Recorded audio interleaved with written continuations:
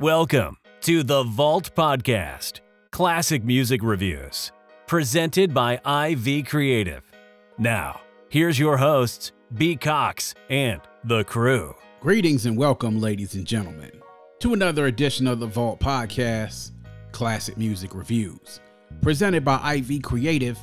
It's a perspective of the classics from a fresh point of view. We appreciate you for taking your time and lending your ears to our perspective. You could be anywhere listening to anything, but you're right here with us, so we thank you.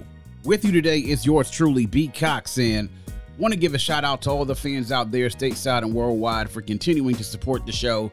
Guys, we have some great things coming up later on this year. We want to thank you all, and we want to ask you to stay tuned to see other ways that you can support us. We got a lot of exciting things coming up, and I want to make sure you all are a part of it. We want to be able to bless and also include our most supportive fans to give you all a chance to interact with us more directly. So make sure that you all stay tuned and continue spreading the word out there, guys. We love the fact that you all are spreading the word, that the numbers are continuing to show that, and we appreciate everything that you're doing. As a reminder, you can go and visit us at our website, vaultclassicpod.com. Once again, that's vaultclassicpod.com. You can check out the back catalog, leave a review, also leave a voice note. You can also get to our Buy Me a Coffee page as well to leave a donation to show that you support the show monetarily to make sure we can keep the vault open for many years to come. And all of our social media channels are linked to our website as well. Instagram, TikTok, Facebook, YouTube channel are all there. So visit us at vaultclassicpod.com so that you can show us some love, listen to the show, and stay tuned with what we got going on. As we always say here at the Vault, our motto is hashtag open the vault, hashtag nothing but the classics, or MBTC. And today we have yet another bonus episode, and it is a segment of Pop Culture Corner, a segment where we take a look at some of the pop culture phenomenons of the past in the 90s and the 2000s. And we like to take that moment to reminisce and talk about those phenomenons and pop culture. And while we mostly talk about music and sometimes movies here, we're going to get into a little bit of a different segment of hip hop culture in the 90s. And we're going to talk about fashion. Yes, fashion. Fashion in the 90s was not only something that was very popular with the audiences, but was also very big business for the brands that were out there. Hip hop fashion in the 90s was something that was very complex. It had many different layers to it. And the amount of brands that were out there competing for the consumer dollars, well, was at an all-time high, because so many of these brands, whether they liked it or not, whether they wanted to be affiliated with hip hop and R&B and urban music and urban culture altogether or not, all had a stake in the game. And back then, whether you were a teenager, young adult, or starting really just to get into your own and you were really involved and immersed in hip hop culture, you could see where the battle for the hearts and minds and the souls of hip hop fans were out there, regardless of whether they openly promoted it or not. So we're going to go ahead and get into it. It is hip hop fashion brands in the 90s, and we are going to take a look back and talk about some of the brands that shaped the decade, and also some of them carried over into the 2000s, but these are the ones that pretty much ran the decades into the 1990s. And before we get into it, I just want to at least put out there, we're going to divide this into three different segments as far as hip hop fashion brands are concerned. We're going to talk about the first one, which were mainstream brands, the ones that I like to call sort of like the elite or the Fifth Avenue fashion gang, sort of the brands that define the fashion world. I'm talking about Paris, New York Fashion Week, Milan, these type of brands that were more mainstream, that were worldwide, that were founded by, I would say in some cases, European designers, some of them American white designers. Some of them were considered to be elite brands, some that were luxury brands. But these were brands that were adopted by many stars within hip hop and R&B. And while they weren't hip hop brands, it was something that if you were out and around that time watching videos, looking at interviews, seeing stars at parties, these brands would be on full display a lot of the places that you went. And we'll go into a couple of these in regards to how they fit in the hip hop culture. So the first segment, mainstream Fifth Avenue fashion world, that type of brand, the elite brands. You got to start the conversation talking about it at least with Ralph Lauren. And Ralph Lauren, the brand that makes polo, is a brand that was very popular, at least starting in the 80s with hip hop stars in the hip hop community. And then it bled right into the 90s. They were at the top of the decade when you talk about brands that were fashion brands that were mainstream in Fifth Avenue, part of the fashion world, that were elite brands, as you say, that were at the top. Those were the ones that was at the top. It was Ralph Lauren and Polo, without a doubt. Well, later on in the decade, you had a challenger to that, and Tommy Hilfiger. And we all know that Tommy Hilfiger was absolutely huge. Tommy Hilfiger sort of emerged in the 90s and became a very popular brand among the hip-hop community. I mean, the one thing that we all remember is being able to see those ads in so many of those magazines, but the most popular one that we all remember is the one with the Leah, with the Tommy jeans, with the bra set, looking absolutely gorgeous. And I think that's what got a lot of us on to Tommy Hilfiger and made us pay attention. Then you started seeing more and more rappers pop up and Tommy Hilfiger, and it became a huge thing. As a matter of fact, Polo and Tommy were sort of like battling for that elite brand to sort of stand among the hip hop stars in the community. And there is a documentary from what someone is telling me out there about the rise and fall of Tommy Hilfiger as a brand. And a lot of it, from what some people are telling me, is around the notion of Tommy Hilfiger and some things that were allegedly said or said to be said, and why it fell down amongst the hip hop community and eventually fell down as the greater fashion community as a top brand. Of course, it's still out there. It's still a brand that does very well. But as far as hip hop folks are concerned, after a while, some of us stopped rocking Tommy. Then you also get into Nautica. And Nautica was another huge one. Personally, my sisters were huge fans of Nautica. I remember them buying me lots of Nautica when I got into middle school. That was a very big thing back then. Another big brand. But then you get into other brands like Calvin Klein, brands like Guess, Perry Ellis, brands that aren't necessarily elite, but they are part of like that mainstream world that you can find pretty much at most department stores anywhere that were somewhat of a hip hop staple. I remember seeing a lot of Guess things in the early 90s. Calvin Klein obviously has been something that is maintained throughout time. And then Perry Ellis. I remember I was a huge fan of Perry Ellis clothing, especially I had a Perry Ellis jacket through a good portion of high school. I loved Perry Ellis, but that was a big brand. Then you get into like the more elite brands, the ones that, you know, premium clothing, the fashion world were a lot into these brands. And these, as a result, also became very popular with hip hop stars in the hip hop community. Brands like Donna Karan New York or DKNY, Versace, Gucci, Armani, Coogee, Marie-Francois Gabbard, all these different brands that were European-based brands, and a lot of them were, and some of them based like stateside in New York, but became very big. And you would hear a lot of these brands, including the ones I named earlier, being referenced in rap songs. It was sort of like, I guess, a sign of opulence if you either mentioned these in rap songs or wore these out in public because they were a status symbol. I mean, a lot of things in the fashion world were and are fashion status symbols. In that case, being able to tell someone and talk about DKNY, like I remember hearing rappers like Lil' Kim in particular mention Donna Karan. Other rappers would talk about Donna Karan, you would hear that. But then obviously Versace, Gucci, Armani, Coogee being very big, very, very big, and hearing those in the lyrics, seeing them in the videos, and it was a status symbol. These are brands that you would see, obviously, in Paris at Fashion Week, at New York Fashion Week, in Milan, at the big fashion shows. Be able to tie that into hip-hop sort of made it seem like, okay, yes, we're on these brands. Then you also have other brands, Hugo Boss, Gap, all part of these brands that I sort of put into these mainstream Fifth Avenue brands that were brands that weren't hip-hop in nature. As a matter of fact, I would even say that some of them may have not necessarily wanted to be aligned with some of the acts that were sort of promoting their brands indirectly, not necessarily advertising them and being in ads and promos, because obviously the fashion world, they wanted to convey a certain type of image. And that image, in most cases, is not usually African-American or African descent, is usually of a certain size, i.e. very thin, what they consider model size to be.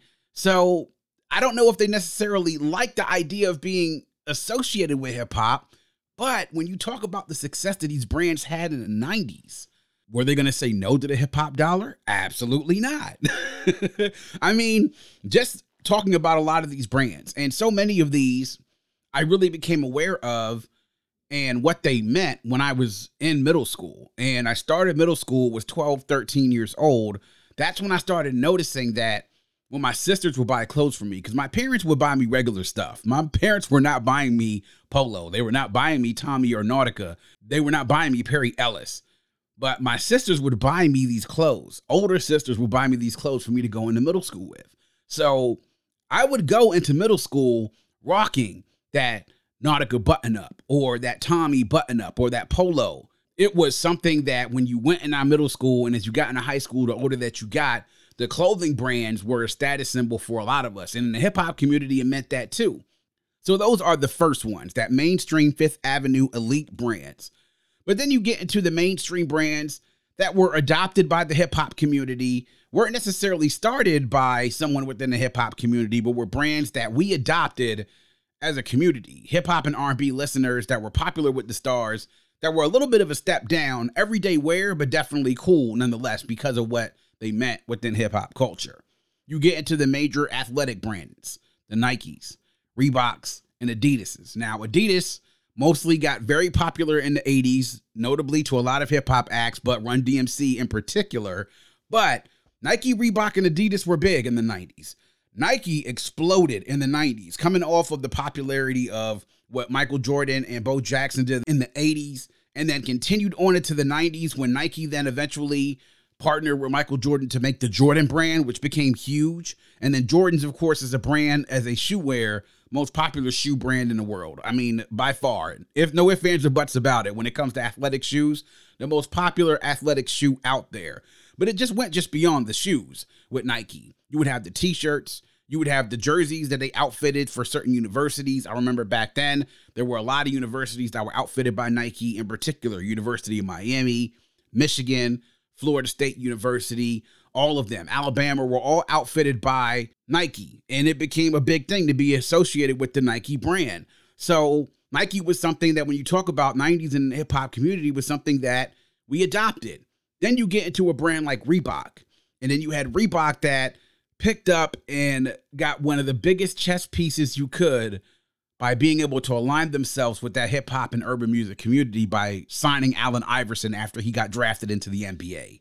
And then you had the Answer shoe set, which again, they saw the writing on the wall. They saw that there was a different type of player coming into the league that definitely aspired to an edgier look, definitely aspired to more of the hip hop brand. And it was cool. I mean, who didn't want to be like AI? For those of us who were basketball fans, he was hip hop to a lot of us. Adidas signing Kobe Bryant to his rookie deal. It was something that a lot of us start to look towards to be like, hey, this is what I want to be involved with.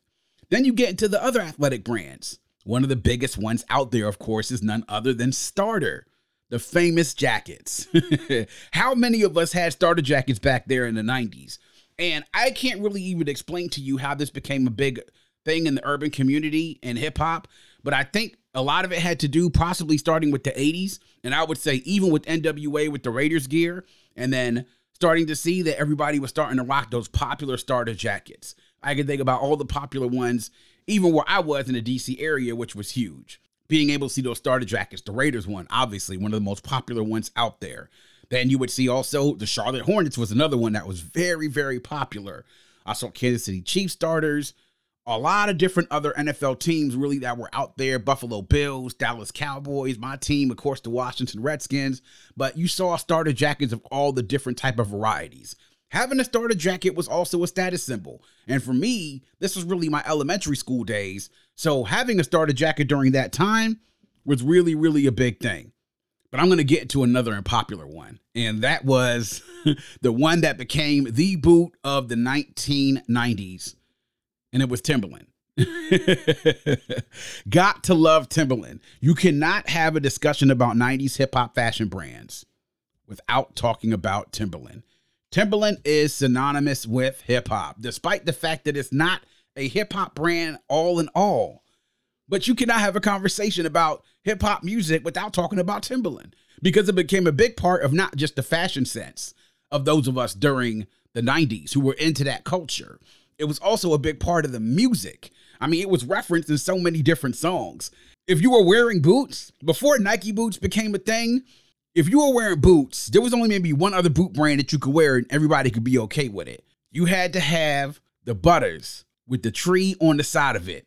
You needed to have those Butter Tims with the tree on the side of it. And eventually they had different ones, the black ones, the cinnamon Tims. They had so many different other colors. Timberland blew up in the 90s. Again, another brand that we adopted. But then you also get into the coat brands, the ones that were adopted by the hip hop community that became absolutely huge. First one I'll pull up, of course, was important to me because it was very popular in my area, in the DC area, was Eddie Bauer. Now, those Eddie Bauer coats, man, you want to talk about a coat that kept you cold when it was, as New Yorkers call it, and people up north call it, brick outside? Yeah, Eddie Bauer was that. Unfortunately, though, while Eddie Bauer's were really, really great coats, they did have a lot of bad press, I would say, in the mid-90s to late 90s. There was an incident where some black men were stopped in an Eddie Bauer, I think it was outlet store. They had filed a lawsuit, eventually won a judgment against Eddie Bauer that they were being profiled against.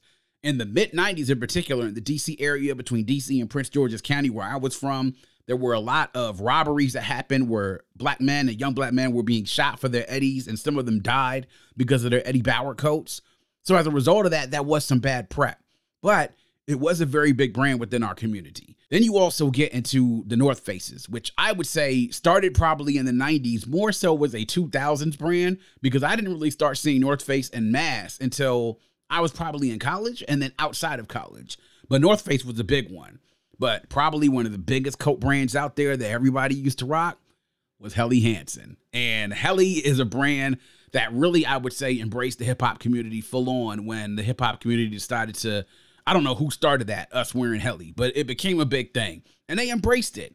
And as a matter of fact, as of last decade, Helly made a very big comeback in the DMV, in the DC area. And it's something that now that it was like, damn, where the hell did Helly Hansen come back up again?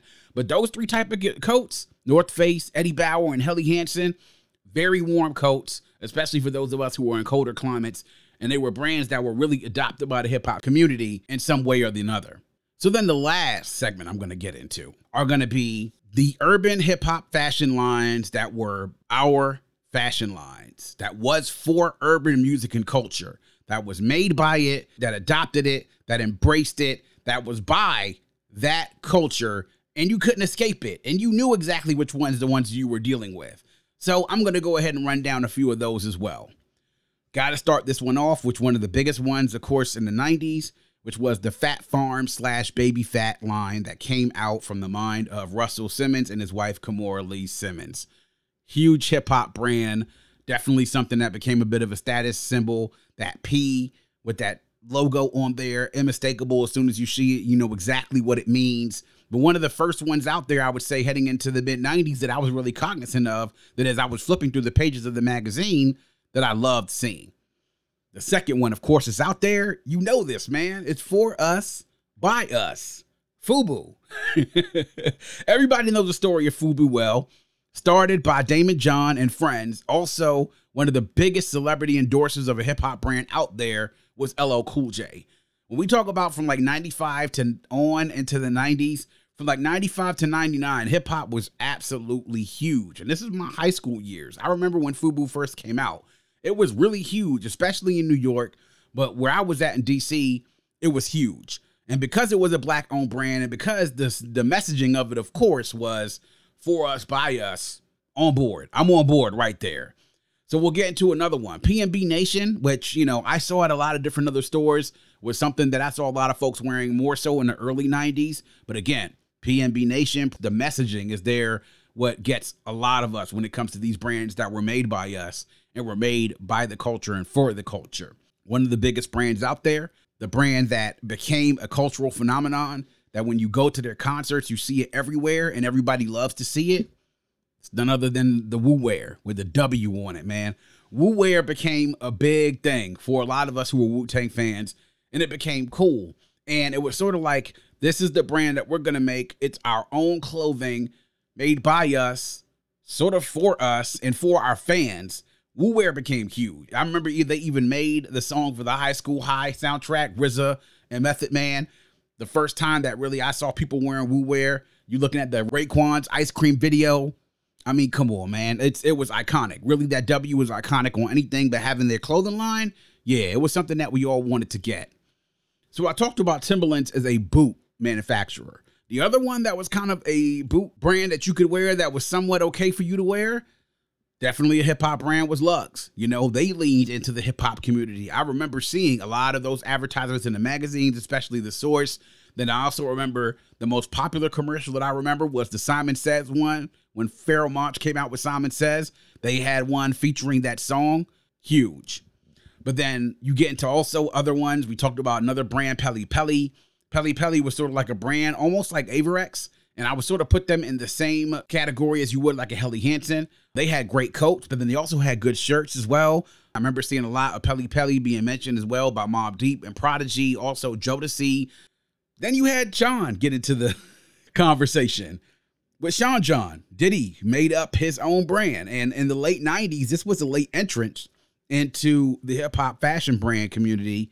Once it came around like 98, 99, it sped off right into the 2000s and took off. And that really was a thing that I think surprised a lot of us, that Sean John, I would even say, reached a height that brands like Fat Farm and even FUBU didn't get to. I mean, let's even say another brand that came out in the 2000s that was started by, obviously, the Rockefeller gang, Rocawear, didn't even get to that level. Sean John reached a level that I think a lot of them never got to, as far as those urban fashion lines that were made by us. And it was huge to see how big it got, actually, as well. And so Sean John was one that started very late in the decade, but was a very big brand. One of the ones that has, I would say has one of the most talked about topics, and has nothing to do with the clothes itself, by the way, how it's pronounced. It's NYC. Yes, NYC spelled ENYCE. And everyone, I remember seeing a post about this and everyone saying, yo, how do you pronounce this? Of course, the way to pronounce it is NYC. And having read a couple of articles and also heard interviews, that is the way how the brand is supposed to be pronounced, because it's supposed to be a phonetic spelling of NYC, New York City. But as it was, I guess, when they were developing it and with the Italians, and I don't know whether it was being made in Italy or that when they went to say the name, it was being pronounced as Anici. Because that's the way, I guess, in the Italian, how it was being pronounced. Therefore, that became the way it was supposed to be the correct pronunciation of it. But it's NYC, y'all. That's what it is. That's what the brand is. But it was a big hip hop brand, though. And as up into the 2000s, it still was out there amongst a lot of people. And I remember first seeing NYC when I was probably in my junior year in high school, if I'm not mistaken. Junior and senior year in high school. One of the OGs of the hip hop clothing brands. Definitely Karl Kani. I mean, one of the best ones. You saw a lot of folks rocking Karl Kani. Tupac in particular. There were other ones that were wearing Karl Kani as well. Lots of rappers were wearing that, Special Ed, in the early 90s. And he was a guy from Brooklyn that started a clothing line, and that really was something that they really leaned into the hip-hop community because it was one of our own. And then one of the last ones that I want to mention as well was Ecko, the red background with the rhino. I mean, unmistakable. I remember DMX rocking Ecko, a few other hip-hop artists that I can remember wearing Ecko as well. It was very popular at my high school, Ecko was. Ecko Unlimited. Those brands, man, definitely were the ones that were of the culture, that leaned into us, that embraced us, that wanted to identify with being hip-hop and urban music.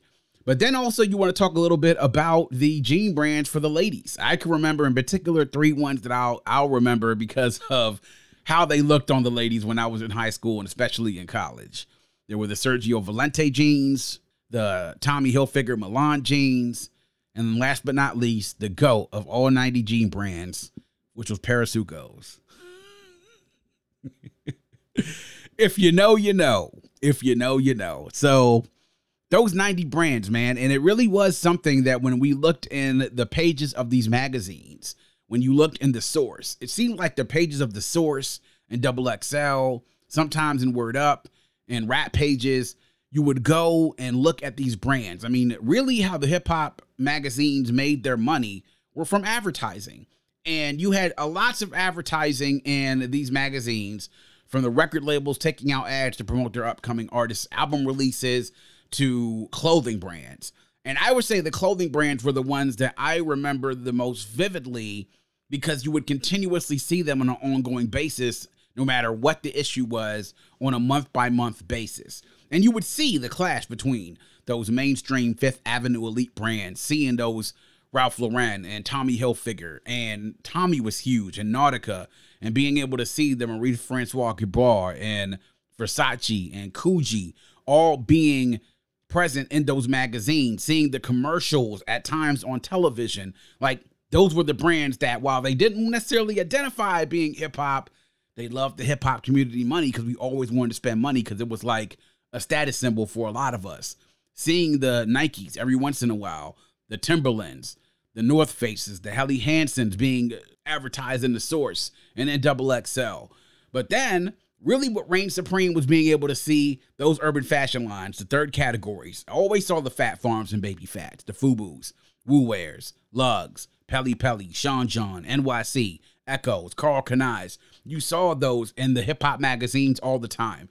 There was a battle going on between those elite brands, the mainstream brands, and the urban fashion lines that were of the hip-hop community, of trying to get the consumer dollars all in their pockets.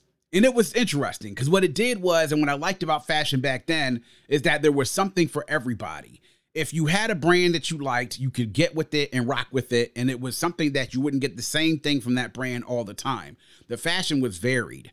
The clothing, if you had a particular fit that you liked because a brand made that fit, you could go with that fit. Whether you wanted to be a little bit more rugged, you wanted to seem a little bit more street, and wanted to stay true mostly to the hip-hop community that was by us and for us, then you got those urban fashion lines that I'm talking about, those Fat Farms, FUBUs, Woo Wears, Lugs, Pelly Pelly, Sean Johns.